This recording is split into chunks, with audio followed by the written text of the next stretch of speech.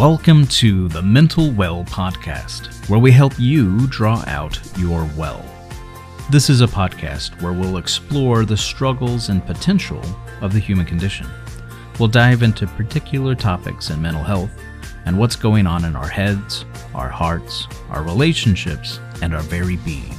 Join us as we dive into our well and draw out some strength, some understanding, and some contentment from the broken world around us.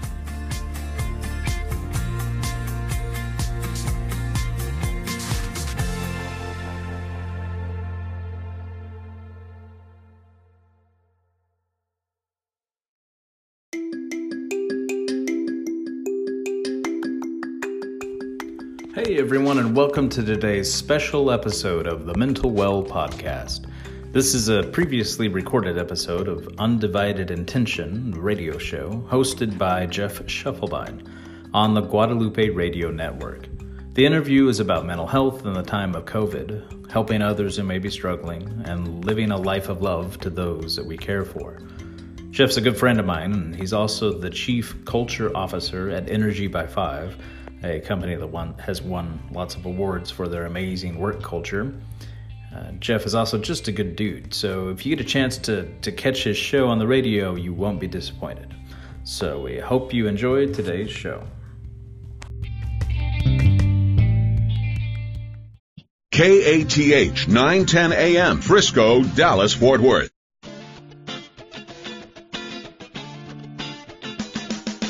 Broadcasting from the Las Colinas-based KATH 910 AM studios of the Guadalupe Radio Network. This is DFW Alive. Thanks for joining us as we discuss ways we can all spread the good news of Jesus Christ and the Catholic faith right here in North Texas. Howdy, North Texas. Welcome to this version of DFW Alive. It's called Undivided Intention.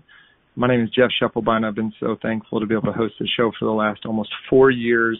And this is a show where we talk to friends and great leaders in the church and the community and in business about how do you live an undivided life? What does it look like to have faith at the forefront of everything you do and not just faith for certain parts of your life or certain days of the week. Before I kind of jump into today's show, I always want to say thanks to Dave Palmer, to Diane Xavier for running the board on the show. I'm actually doing this from my home, but it's not far from the studio, and it's a beautiful day here in North Texas. I was listening to those commercials right before the show started and just thinking about the need for us to reach out, especially now, and support those who support Catholic radio as well as supporting Catholic radio itself. And we all know the struggles that people are facing. And I listened to that commercial for Buford Roofing. I just used Buford Roofing recently for my folks. They had a little issue, and Maury Buford's team came out there and took great care of them out in Fort Worth. But the other thing I wanted to just talk about for a second is the summer speaker series coming up that benefits KATH 910 AM. This is the 12th year of this summer speaker series, and I'm excited. This one has Monsignor Pope as the keynote. I've been listening to him on Catholic radio for a long time. So this is coming up on Thursday, July 23rd, so just less than a week away at 7 p.m. It's going to be a virtual conference. Go look it up. Go to GRN online, find out more details. They got some pretty cool ways that they're bringing a virtual conference or a virtual event into your home that includes even pizza at your home. Well, let's get started the right way today. We're going to do prayer. I've brought 6.5-year-old, she'll say she's 6 3/4-year-old, Lorelei Schiefelbein, my mini-me up here. And Lorelei, would you like to do an opening prayer for everybody that's listening here today? Okay. Okay, go for it. In the name of the Father, and of the Son, and of the Holy Spirit. Amen. Dear Lord Jesus, please help all of those who are in need and who need your prayers and who need your help. Please watch over them and be with them all you can. As we say, Our Father who art in heaven, hallowed be thy name. Thy kingdom come, thy will be done on earth as it is in heaven. Give us our daily bread and forgive us our trespasses as we forgive those who trespass against us. And lead us not into temptation, but deliver us from evil. Amen. Amen. Great job, baby. Thank you for visiting with us today. We'll see you again soon, okay? That's Lorelei Schiefelbein going into first grade at the Highland School, right, baby? All right, thank you. So I'm excited. We started it off right. We had our prayer. I'm excited today because I think that the topic that we're going to be really kind of circling around and jumping into has really become more prevalent than ever in our lives. And it's the topic of dealing with anxiety, depression. It's how do we help those around us, our family, our friends that are facing these things. And, I'm not an expert, but I think that we've all seen the statistics and the details and the stories of where the unrest in our world, the stay-at-home orders with COVID, the recent news yesterday that schools in Dallas County cannot go back in person until maybe September 8th at the earliest. There's a lot of increase in what I see for anxiety, depression, relationship issues. And recently I was having a good talk with a friend of mine who is in that field. And just like all my other guests, I felt a tap from the Holy Spirit that said Jonathan Sumter was supposed to be an upcoming guest on this show. Not only is he a Catholic man who I look up to here in the North Texas community, but he's also on the front lines as a working professional in what's plaguing so many people with anxiety and depression. And so a couple quick things, and then I'll introduce my guest. He's the CEO and founder of something called the Mental Well, a mental health and wellness clinic. Turns out it can do that virtually as well. So the Mental Well. We'll also talk about a few other things that he does, including that he's the director of the Counseling Center at the University of Dallas here locally. Jonathan, welcome to Undivided Intention. How are you? Oh, I'm doing well. Thank you so much. It's a pleasure and an honor to be here. Well, I know we've had a chance to talk about some of these topics in depth at times when I needed assistance and guidance from you as well. But first, before I jump into anything about that, tell me your life. You've got multiple kids. I think you got one that's not far from Lorelei's age, right? Yes, yeah. So I've got a almost 6-year-old, a 3.5-year-old boy, and a 9-month little girl. So I would tell you my life story, but that might take longer than we have time for today. I've done a lot of different things, but now I find myself helping people in various ways. I was a seminarian at one point. I worked for 3 different dioceses. I've done ministry for about a decade and a half, and I've been doing the current job of counseling therapy with individuals for a decade now. So, it seems like you might have many overlapping careers here, because I know that in addition to your own practice, the other thing I was going to mention is this group called Privy Suites. Will you tell us what is Privy Suites? Right. So with that, the idea is to get clinicians who are looking to break out into their own and do private practice, or get a organization launched, right? And oftentimes there's a lot of barriers that get in the way of that. So the mission of that company is to help individuals to be able to launch, to be able to have less overhead, less barriers, and save money, so that they can then have help the people that they're helping at less cost. So like an incubator for, keep going. Exactly. Yeah, incubator to get the services going, get the individual set, but then also helping increase access to care to patients. Yeah. So tell me, what has life been like for a caregiver, a counselor, since March? We've gone into this virtual world. Has that happened to you? Have you seen an increase? I just would love to hear a reflection on what the last 5 or 6 months has brought for you and how that's different. Sure. So the first couple of weeks, I went virtual pretty much immediately. I already had the capacity in my private practice, but then also at the university, to just flip the switch and go virtual. So the first couple of weeks were fantastic. I had a home office in the shed, and go out with my coffee. The birds are singing. I'm in my flip-flops, and I got my, the quarantine business, which is business shirt, sweatpants, and flip-flops. Yeah. And the El Camino of business right there. Or That's right. the business in the front. Yes. That's right. So it was really good. I mean, as time went on, that was not going to be a sustainable thing having kids and my son banging on the door and sticking his hand under the door saying, "Daddy, Daddy," when somebody's talking about something heavy like, suicide or severe mental illness or something like that. Sure. My son saying, like, "Daddy, I went pee-pee on the bush," Yeah, bad mix. Like, that's right. This isn't going to work. So I had to go back to the office at that point. So I don't know if you ever played video games. They kind of came out when I was in later elementary school, middle school. But if you ever played video games for just like all day long, you got that video game headache, right? And sure. That's like what it's like being a therapist now, because it's just online in front of a screen 8 to 14 hours a day.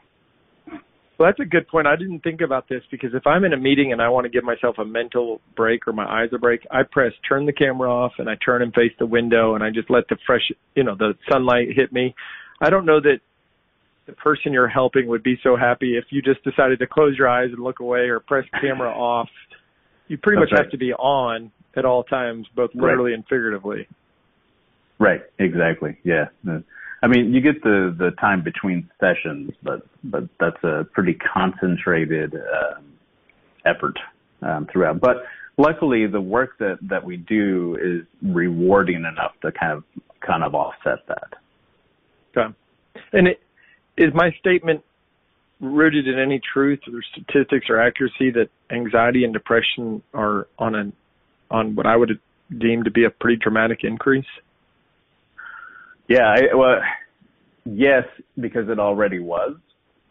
And because of the current situation, it has exacerbated that, right? So for instance, some concrete stats, right, rather than anecdotal kind of the way it looks, some concrete facts. So the suicide rate has tripled since 1950, right? But it has doubled since 1996. Oh, wow. Right, so that's a sharp increase since 1996, and the rates are just continuing to rise. And being at the university, I have access to stats from universities all over the world, and the rate of severe mental illness is just increasing exponentially. I mean, and we could have a debate over, is that because it's recognized more? Is that because it's publicized more? It's in vogue? Is it either way? That's a lot. Right? Yeah. And so there's a lot of pain and there's a lot of suffering, and I think that's the ultimate point in figuring out how to help people regardless of the stats of how to heal and move forward. Got it. So I got to imagine that anybody listening to this show now or listening to a podcast version in the future, they either very clearly have their own anxiety, depression, roller coaster that they're dealing with, or certainly know someone who is. I mean, I don't know that any of us are immune from this being part of our lives now. When you are talking to somebody in a scenario that says, I have a loved one, I have a friend, I have a spouse who is suffering from fill in the blank. They could be as far as suicidal thoughts and conversations around suicide to just high levels of anxiety. How do you advise someone who they're not your patient and they're not the one who's trying to get the help for them? They're trying to figure out what's the best way to start being a better resource as an untrained professional to the loved one in their life. Right. Well, I mean, ultimately, the pinnacle of that answer is love, right? To love the person, and to love the person with empathy and boundaries, right? Boundaries for yourself internally, not taking on too much responsibility. It's not our job to change people. It's not our job to save people. It's our job to walk with them through their suffering. Right? It's not our job to take the suffering away. It's our job to get them through the suffering. That seems like a big concept for a lot of us, that we try to bear somebody else's pain and then own that we're somehow failing if that person is still in pain. Do you see that often? All the time. Yeah. especially with couples, right? So this is a big topic with lots of different factors, but with couples, we're called to lead each other to Christ, right? And so there is a level of responsibility to that, but we're not responsible for making the person walk that path, right? And we're not a failure if they choose to not walk that path. It's that we walk in that path together as individuals. But even in relationships of friendships or even just people that we have empathy or sympathy for that we may not even know, right? Why do people not talk to the homeless person? Not because they don't care, but because they fear that they'll get sucked in and have to care too much and it'll be overwhelming and they won't be able to do anything about it. Some people, not all people. Sure. How do you advise somebody who's in the caregiver and the person who's trying to express love? I mean, it's some form of a detachment from a result? I mean, how do you it's a hard thing for me to express to somebody else, even if I think I get it. Right. So we call it supportive emotional detachment, also known as empathy with boundaries, right?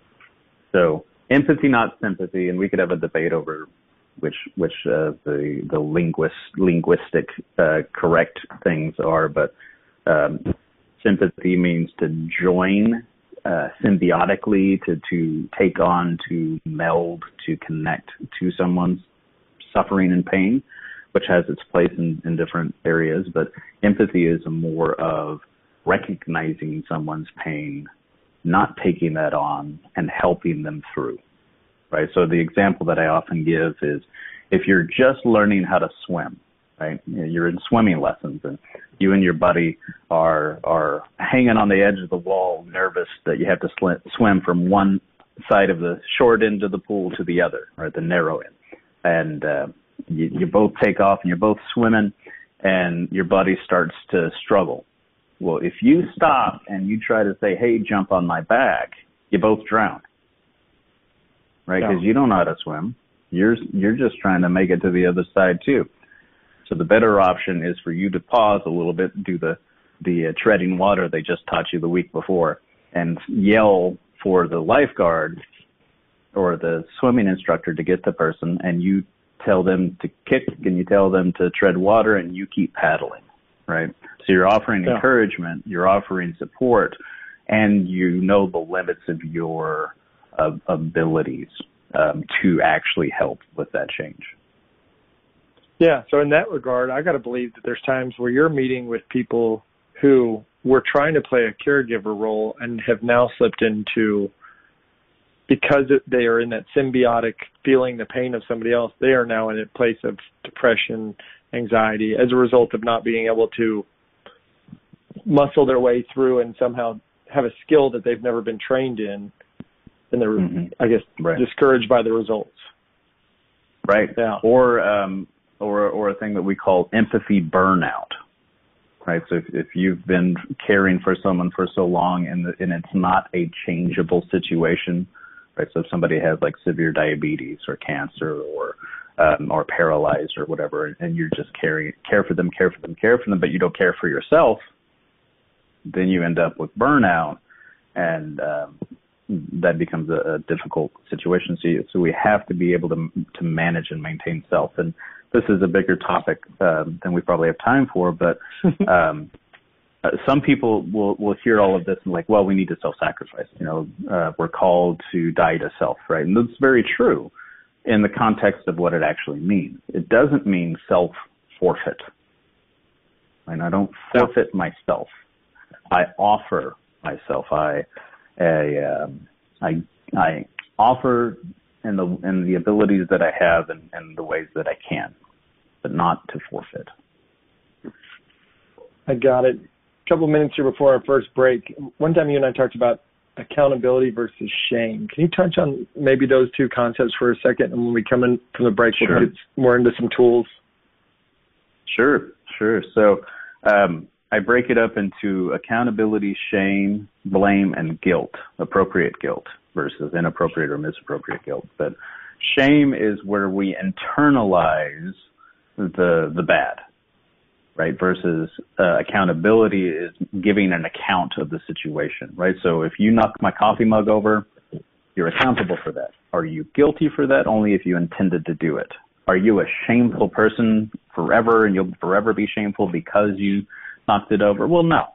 I mean, that doesn't allow for redemption. That doesn't allow for reconciliation. That doesn't allow for mercy or grace, right? So if we participate in shame in that of our character, now we may have actions that are shameful, right? There are shameful actions that we should not do, but that does not totalize in our character and make us shameful, right? But if we own that rather than owning accountability, we're kind of up a creek. You know, we're in our last minute here before the first break, but what's fascinating to me is you rattled it off from your years of ministry and what I know of you as someone who is a lover, believer in the gospel and Jesus Christ. But you said the words redemption, reconciliation, mercy, grace. The fundamental truth of all of this comes back to the truth of the gospel. And I think that that's a fascinating place to be, where you have true faith and are able to do some, I believe, especially through the university and other faith-based counseling. But then I know other times you're doing counseling for human beings who you still love and care about, who don't share the same faith. And I'm excited to dive into that deeper when we come back from this next break. So we're talking to Jonathan Sumter. We're here on Undivided Intention, and we'll see you in just a few minutes. Thanks, y'all. Catholic Charities Dallas serves 50,000 people a year in the 9 counties of the Diocese of Dallas. Please help us respond to the great need by volunteering. We need help in our food program at our many distributions throughout the diocese, and also we need bilingual call screeners for all of the financial assistance that is being applied for right now.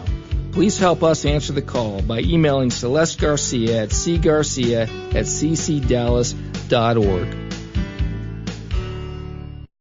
Hello, my name is Bob Parra, owner of Parra Car Care. We're proud sponsors of KATH 910 AM. Parra Car Care is devoted to automotive maintenance and repairs for today's family on the go. Are you looking for that personal touch? Someone who will listen to your problem and give you options that are manageable for you? We now have 2 locations to serve you. For the U.S. area, 817-685-2222. And for the North Richland Hills area, 817-281-1388. We're on the web at www.parracarcare.com. Thank you, and drive safely.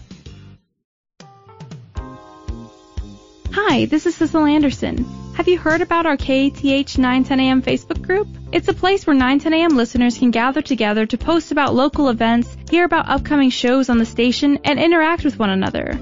You can find the group by going to facebook.com and typing GRNDFW in the Facebook search bar. Once you find the group, click the Join Group button, answer 2 quick questions, and I'll admit you to the group. I look forward to many more of you joining the community. This is Tony Bechara. My wife Chris and I own Babbage & Associates. We are the oldest placement and recruitment firm in the state of Texas and proud sponsors of the Guadalupe Radio Network. We're also members of St. Thomas Aquinas in Dallas. Babbage & Associates offers candidates insights into the current job market and provides professional candidates we have interviewed on a face-to-face basis to our employers. Our number to call is 214-823-9999, or you can find us on the web at babbage.com. Howdy, and welcome back to Undivided Intention. Enjoying our conversation here. We're talking about, not the fun stuff, but very important stuff, anxiety, depression, how to come alongside the journey with those in our lives, or even we'll cover if you're facing some struggles right now that you know you need to seek some help or open up to the help and the love around you. My guest today is Jonathan Sumter. He's the director of the Counseling Center at the University of Dallas. He has his own private practice called The Mental Well. He's certainly been a resource for me.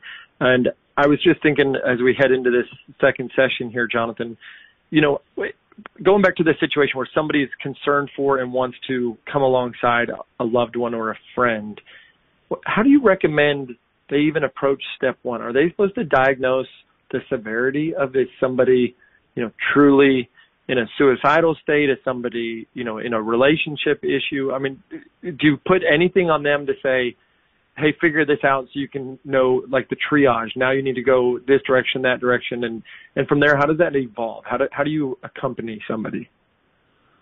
Sure. Well, there's a couple of different models for like suicidality, like mental health first aid.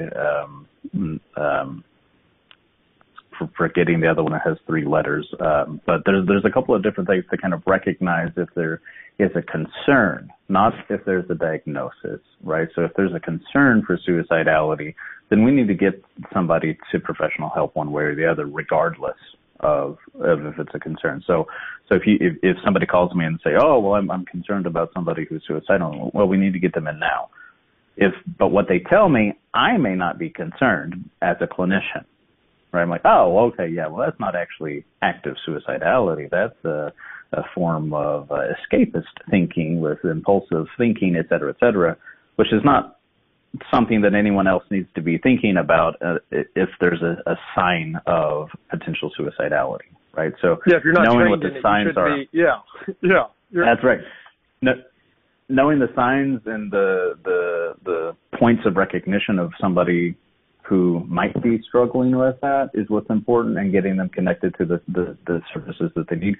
I think for everybody else, the key to that is not referring and then dumping, right? Don't just say, oh, we'll go talk to that person. I don't have time for you, right? Like we need to get you the help you need to get. And I know that's scary, and I know that is going to be a difficult thing. So why don't you tell me about that part?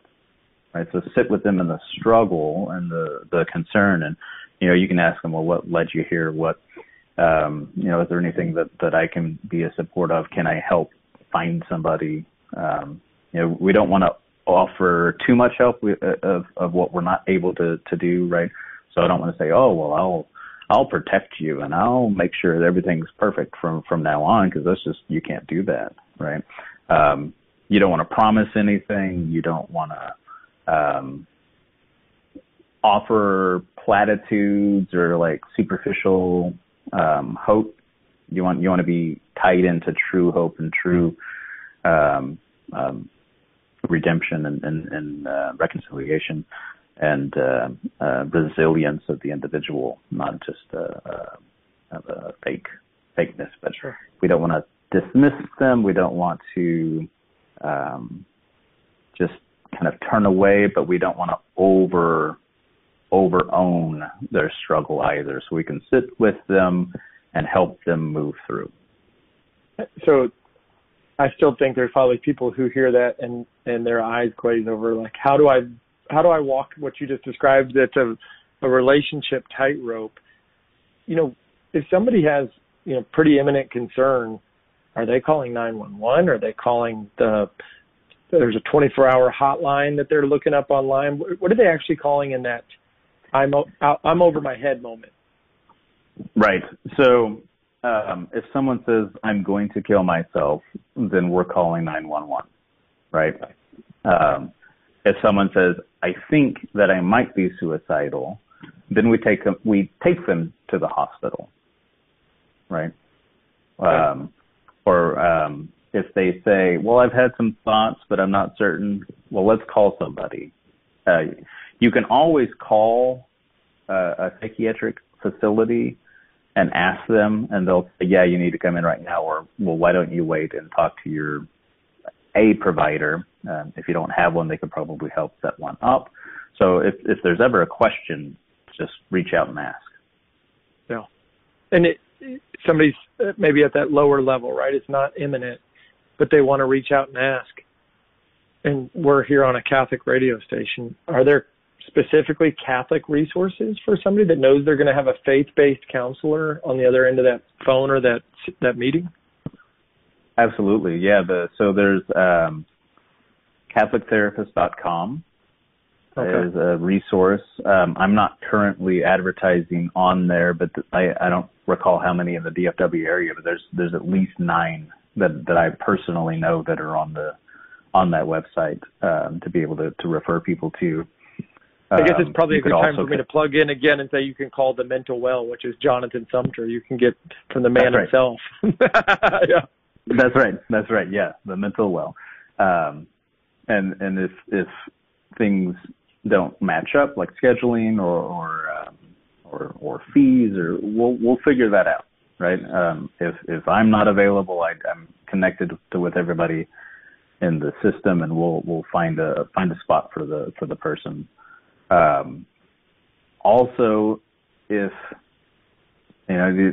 we can always go to the parish and ask, because they usually are connected to us. I talk with a lot of priests and a lot of church people all the time, and referring people to me, or finding a good fit for somebody one way or the other. So the biggest option is reach out, and wherever you can reach there first.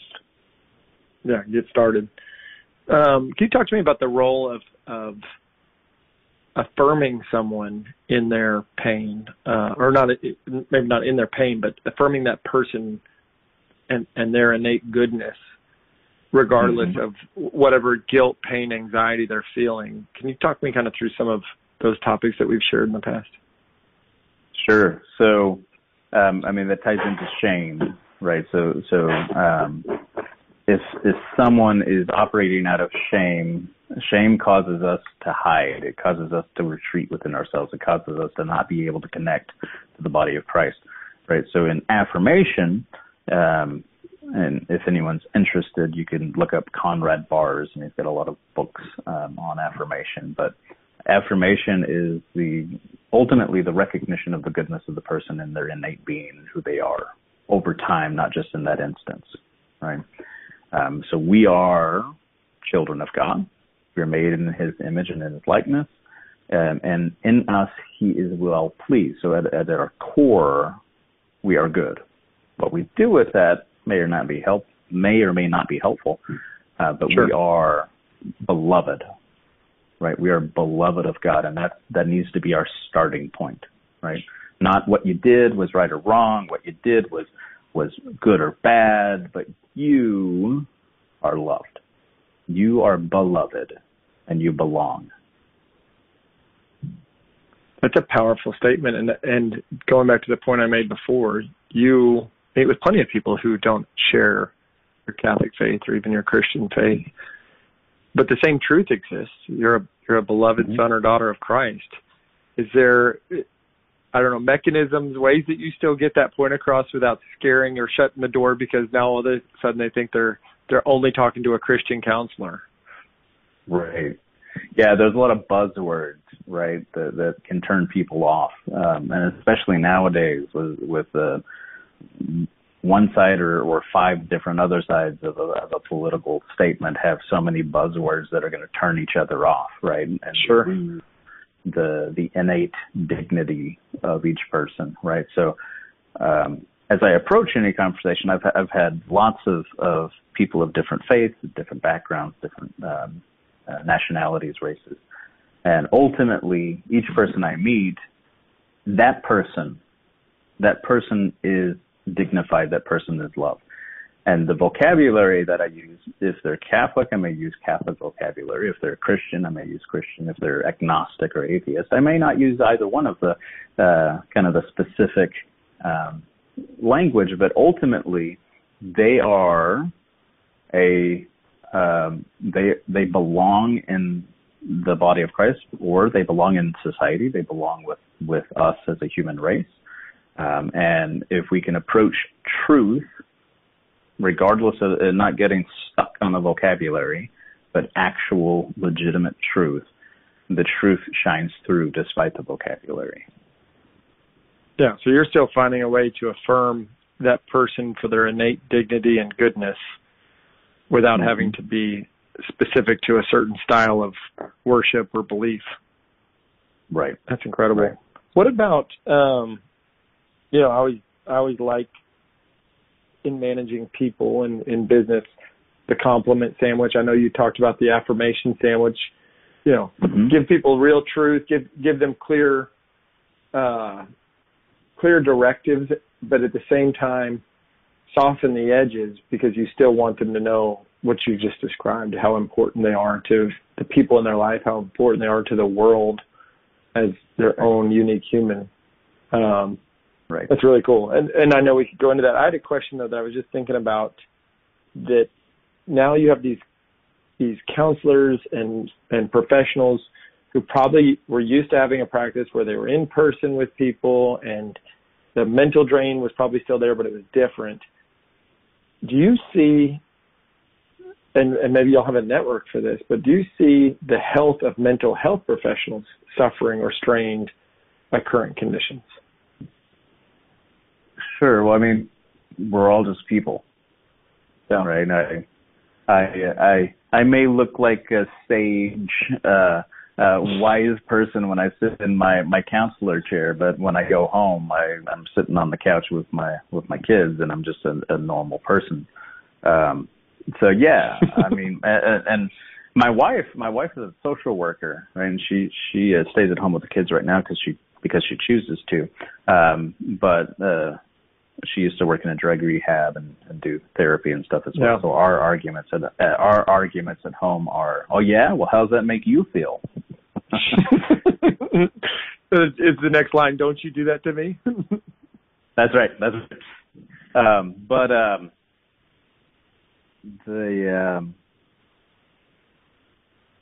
was talking about mental health professionals, right? Like the people that are out there, did they also, I mean, do you have your own network where, like, I mean, I think about priests. Priests go to confession. The mental health professionals go see mental health professionals? Absolutely. Yeah. I think. I mean, I know it's an ignorant question, but it's just funny. Yeah, I've never thought through like all the complications of your world. Yeah. Well, it's a heavy burden to bear, and if you don't have supports, it'll crush you.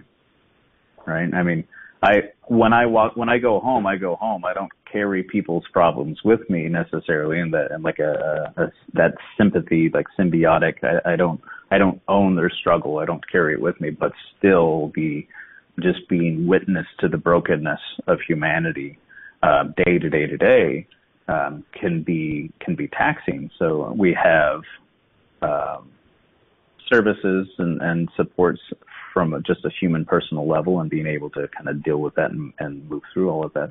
And then we have consultation of just being able to have someone else that might be able to sit with us through someone else's struggle as well, so that we can have additional perspective or insight, and make sure that we're providing the care that we need to. Yeah, makes sense. Is it the case now that because people are using, like you and I are on video with each other right now, but we're also talking through the phone system of the radio station, is it the case now, and I'm guessing at human nature here, that video visits to a therapist make people maybe less apprehensive or more willing to say yes because they can do it from the privacy of their home rather than getting in the car and having to make that commitment? It depends. On the person, on the relationship between the therapist and the individual, and the kind of the stuff that's going on. It can be easier, and it can be easier to hide as well. Well, and I guess you also might be in a house with the people that you want to be able to freely share about your experience with them, and now they're listening to your Zoom chat. You're right. So yeah, you're having to edit it all. Yeah, that sounds like a lot harder place to find the truth of the situation.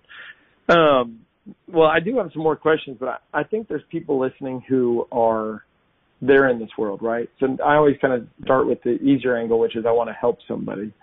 Couple minutes before the break here, but where do you start with if you're the one listening and you're like, yep, I have anxiety. Yes, I have thoughts, but maybe I'm not making an action plan, but I have thoughts that are escapist, that sound like suicidal comments. Your advice to that person, if they're only getting to hear you right now, they can't have a dialogue with you, they're just listening to Jonathan share.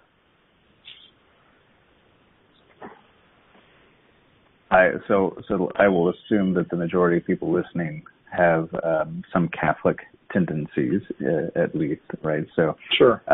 Don't lose hope in that there is a salvific plan for humanity, right? And there is a mission and a purpose for you in your life, right? So don't lose hope. And the hardest thing about therapy, the absolute hardest thing, is picking up the phone for the first time or clicking schedule online for the first time. That's the hardest part, is starting. Yeah. After that, it just kind of takes course. But that part takes probably the most courage, right? So courage is virtue. You can't have courage without fear. Right? Don't lose hope. Just schedule. It may not be the right fit. It may not be the right person. It may not work out. It may not be the style or the preference that you want, and that's okay. But at least you've got it going, and you know, well, that may not work for me. Maybe I need something else, and that's fine too as clinicians. But we're well aware of that, and we can do that. You know, that to help somebody overcome that, so you know that they want help now, or that they're at least in this kind of mental trap. Do people come to you as a friend and a friend, or a couple just for session one? Like, I'm going to literally hold your hand. We're going to go drive down and see Jonathan, or, you know, Sure. Is that part of the accompaniment for people? Sure. Yeah. So, That's a good question. I got 30 seconds before my break, so maybe hold that thought. Okay, we're going to come back. Sure. We're going to talk about that and dive into a few other things. I also have, if we have some chance, to talk about just our faith in general, because I think that you bring a very unique perspective with the many roads and many jobs you've played in the diocese and in this ministry. So with that, we're going to move to our commercial break. But I just want to thank you, Jonathan Sumter, for being here from the Mental Well on Undivided Intention. Thanks. The Guadalupe Radio Network thanks Little Elm Eye Care for their support of local Catholic radio. Little Elm Eye Care is owned by Drs. Bert and Leslie Bubella, parishioners of St. Francis of Assisi Parish in Frisco. They specialize in family vision care, comprehensive eye exams, contact lenses, and the treatment of eye diseases and injuries. Little Elm Eye Care is located at 1200 East El Dorado Parkway, Suite 100, across from the Little Elm Athletic Complex. They can be reached by calling 972-292-0900 or on the web at littleelmeyecare.com.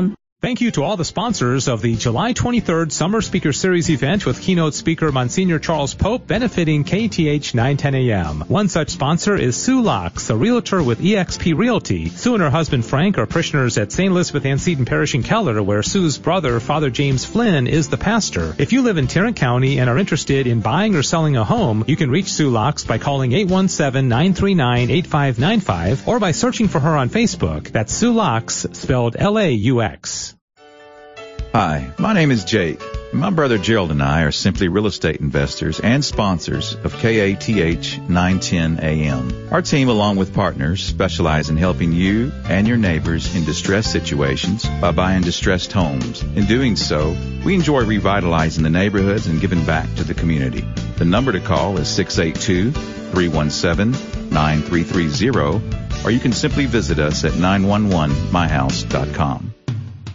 Is Lord calling you to be a missionary? Hi, Joe McLean here, and the Guadalupe Radio Network is calling for Rosary missionaries to join with the GRN in praying for very special intentions. Would you be one of them?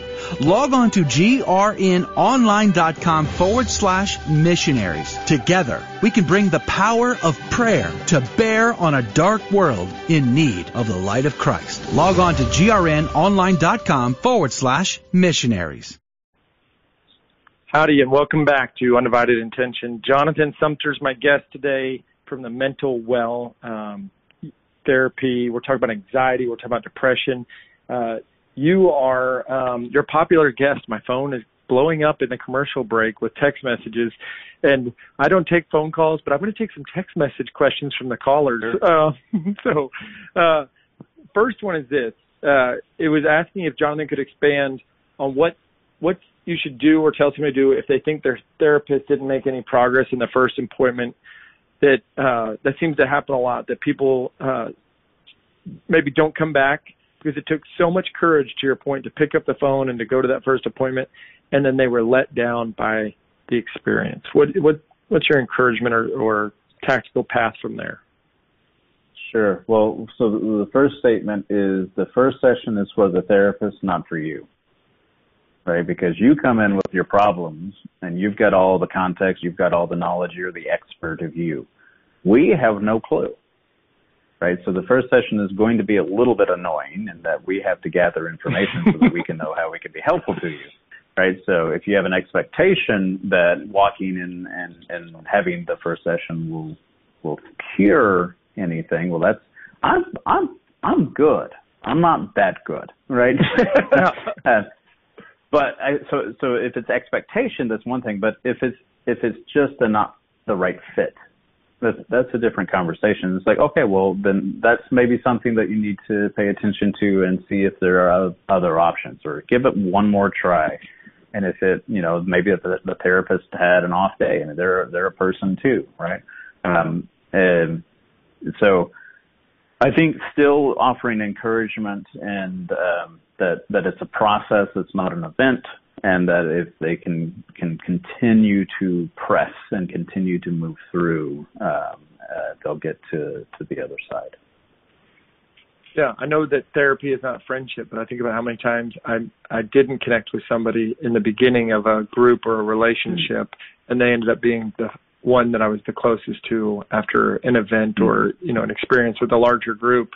So I think that there is, the parallel that, remember, over time, some of the best relationships or the best advice can come forth. Well, I'm going to keep going on the text messages here, Jonathan. You're sure. Like I said, I got more after I said that. And I'm not going to give out my phone number for people to text me. This is just personal requests.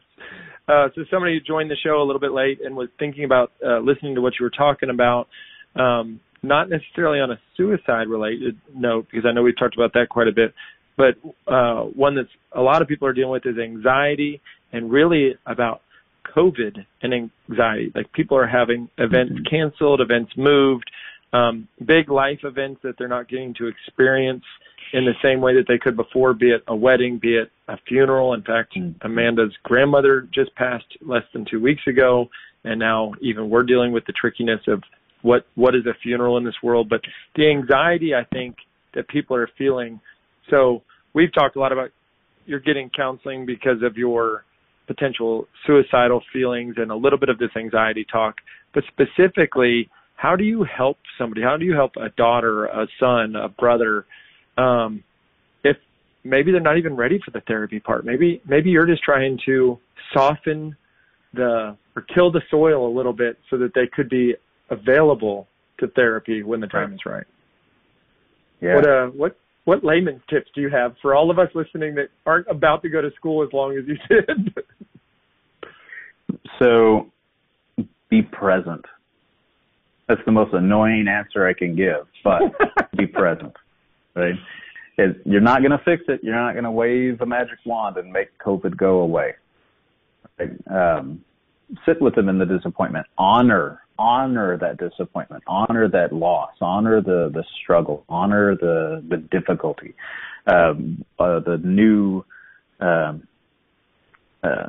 one of the new priests, or almost priests, that we have at UD is supposed to get ordained tomorrow, I believe, and this is the fourth time they've tried it because COVID keeps knocking it back. And one of my staff here is hopefully getting married in August. Everything seems to be going good for that. But my daughter didn't get to finish her school thing that she had done, and she had a musical program that she's supposed to do, and she didn't get to do it, and she's still waiting to be able to do it, and she doesn't understand that it's probably not going to happen, right? So I can't change any of that, and you can't change any of that, and that's not the point. The point is we move through life, and we fix our eyes on Christ, and we keep moving towards Him. So sit with them, be present to them, honor their experience, offer hope, and keep moving. Yeah, I think there's a piece in there that offering hope. You said earlier, don't make any promises. We can't fulfill promises that it's all going to be okay or everybody's going to change their mind or whatever the big sweeping promises. But talk a little bit more about where do you start to give somebody that viewpoint back into hope? Is there the message to this? Is there a I don't know. Is there the right language that hope is there without a promise? Right. I think just being honest and genuine and authentic in the hope that you have, right? And there are things that it is disappointing. It is a struggle, and I believe that we'll get through it, right? With anxiety tells me the current feeling that I have, which is horrible, will always be true. In fact, it'll get worse, and it'll never change. And there's nothing I can do to change it, right? So we want to honor that feeling, and we need to say, and that's right now. That's right now, right? There's no end in sight of COVID. There's no way to know what's going to happen, but that doesn't mean that we won't adjust. That doesn't mean we won't figure out how to do it. That doesn't mean we won't have experiences, right? Do I know what it's going to be? No. But I can be authentic and genuine in my struggle with that. Right? I can be authentic and genuine in my hope of that. I have to hope. Right? The suicide rates right now are skyrocketing because of the quarantine, and people come into me and say, "Oh, I'm struggling with this and I'm struggling with that, and I don't know why. What does it mean about me?" It means that you're not meant to live in isolation. Right? You're a member of the body of Christ. You're meant to be in union, right? There's lots of reasons why COVID and this quarantine and all of the struggles, there's several reasons why it's making things worse. But ultimately, we move through time. Humanity has survived for millennia through lots of horrible things, and we will continue to survive. It will be difficult, it will be hard, but we will continue to survive. So the more authentic and genuine that I can be in my struggle and my hope, then on a peer-to-peer level anyway, then the easier that can be. Yeah, I hear a lot of the missteps when people tell someone it's not that bad, or don't make a big deal out of this. When somebody has anxiety, they're almost being shut down from sharing by some of the things that we say that don't feel like they're coming from a place of comfort, compassion, love, and being with them. But at the same time, you don't go to the other end and say, yeah, this is the worst thing ever and it's never going away and we're going to be stuck at home with no options. I find it's interesting that even managing people in business is unprofessional. It's a professional but unlicensed form of therapy often.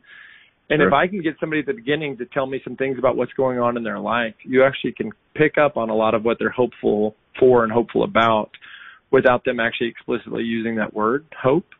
And so then as they start to share what I perceive to be a more hopeless, anxiety-ridden outlook, I'm using their words usually to bring back where they actually don't feel that way completely, but it's hard for them to see it. It's hard for them to maybe delatch from something that feels so real to them that it's concrete fact. Right.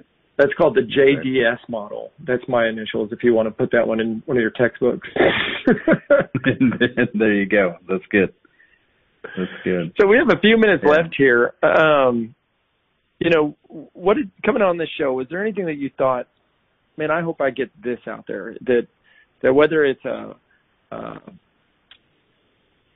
thought that people can share and here we are on Catholic radio. I think that, is there any truth to the fact that people who have faith in their life that's rooted, that's authentic, that's in good soil, that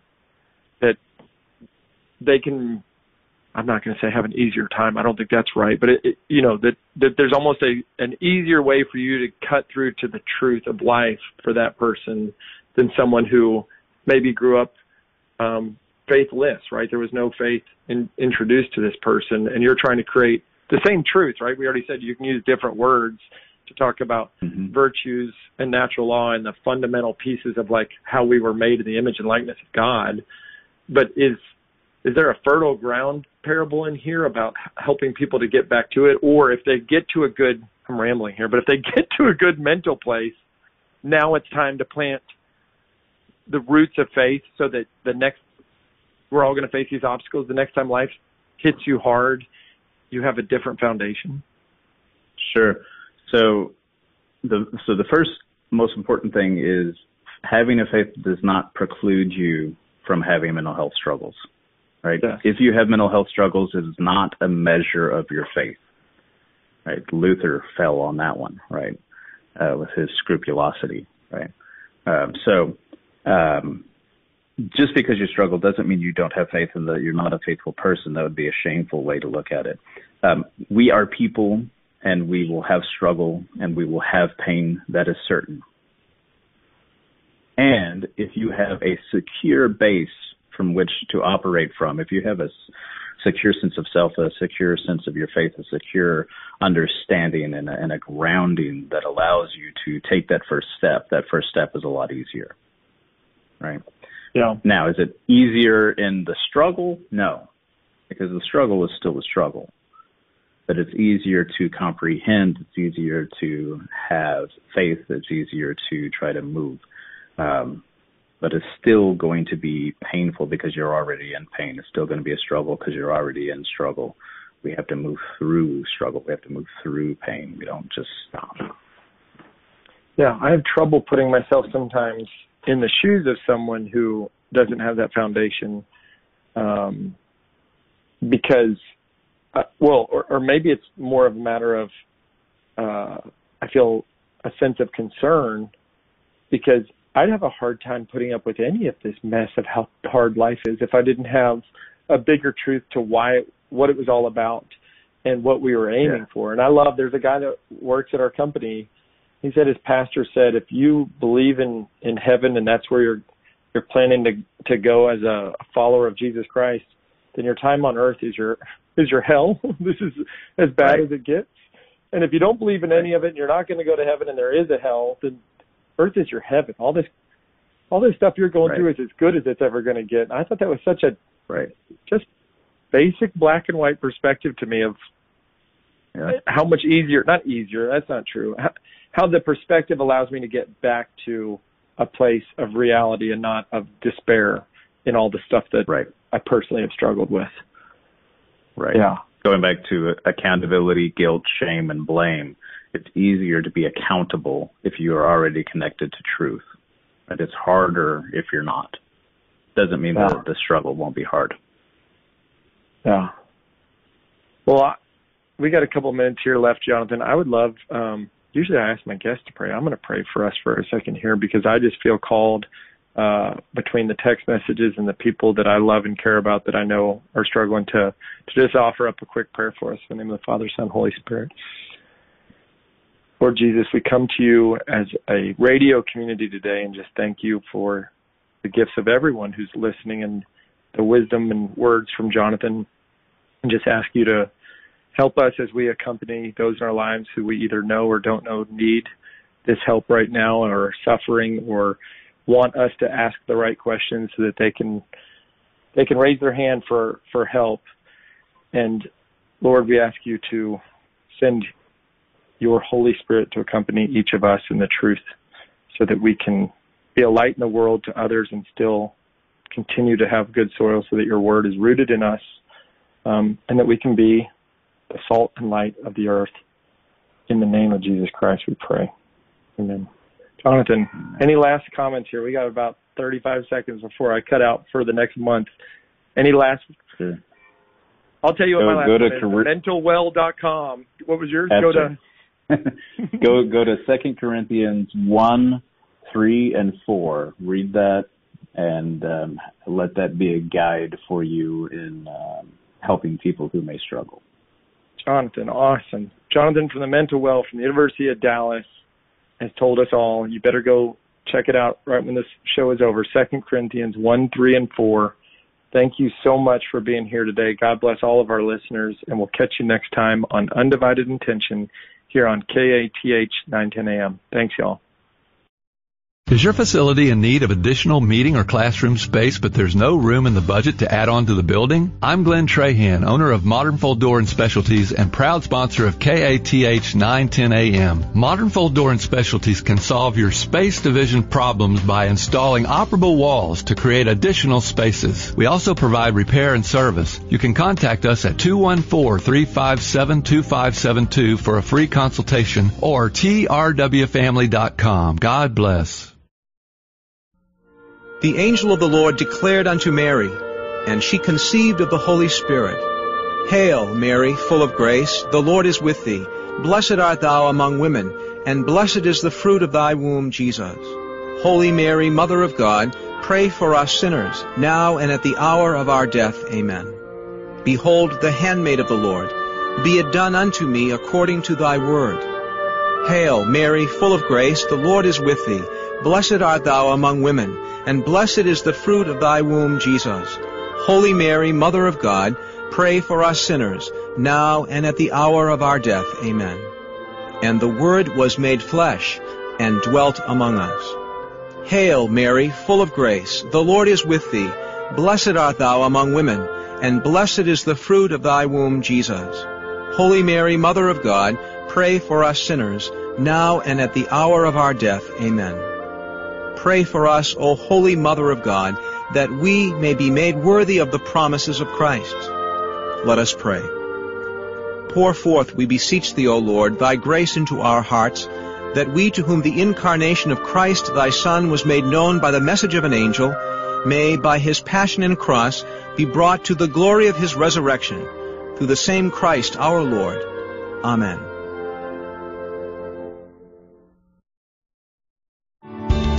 Thanks for listening to KATH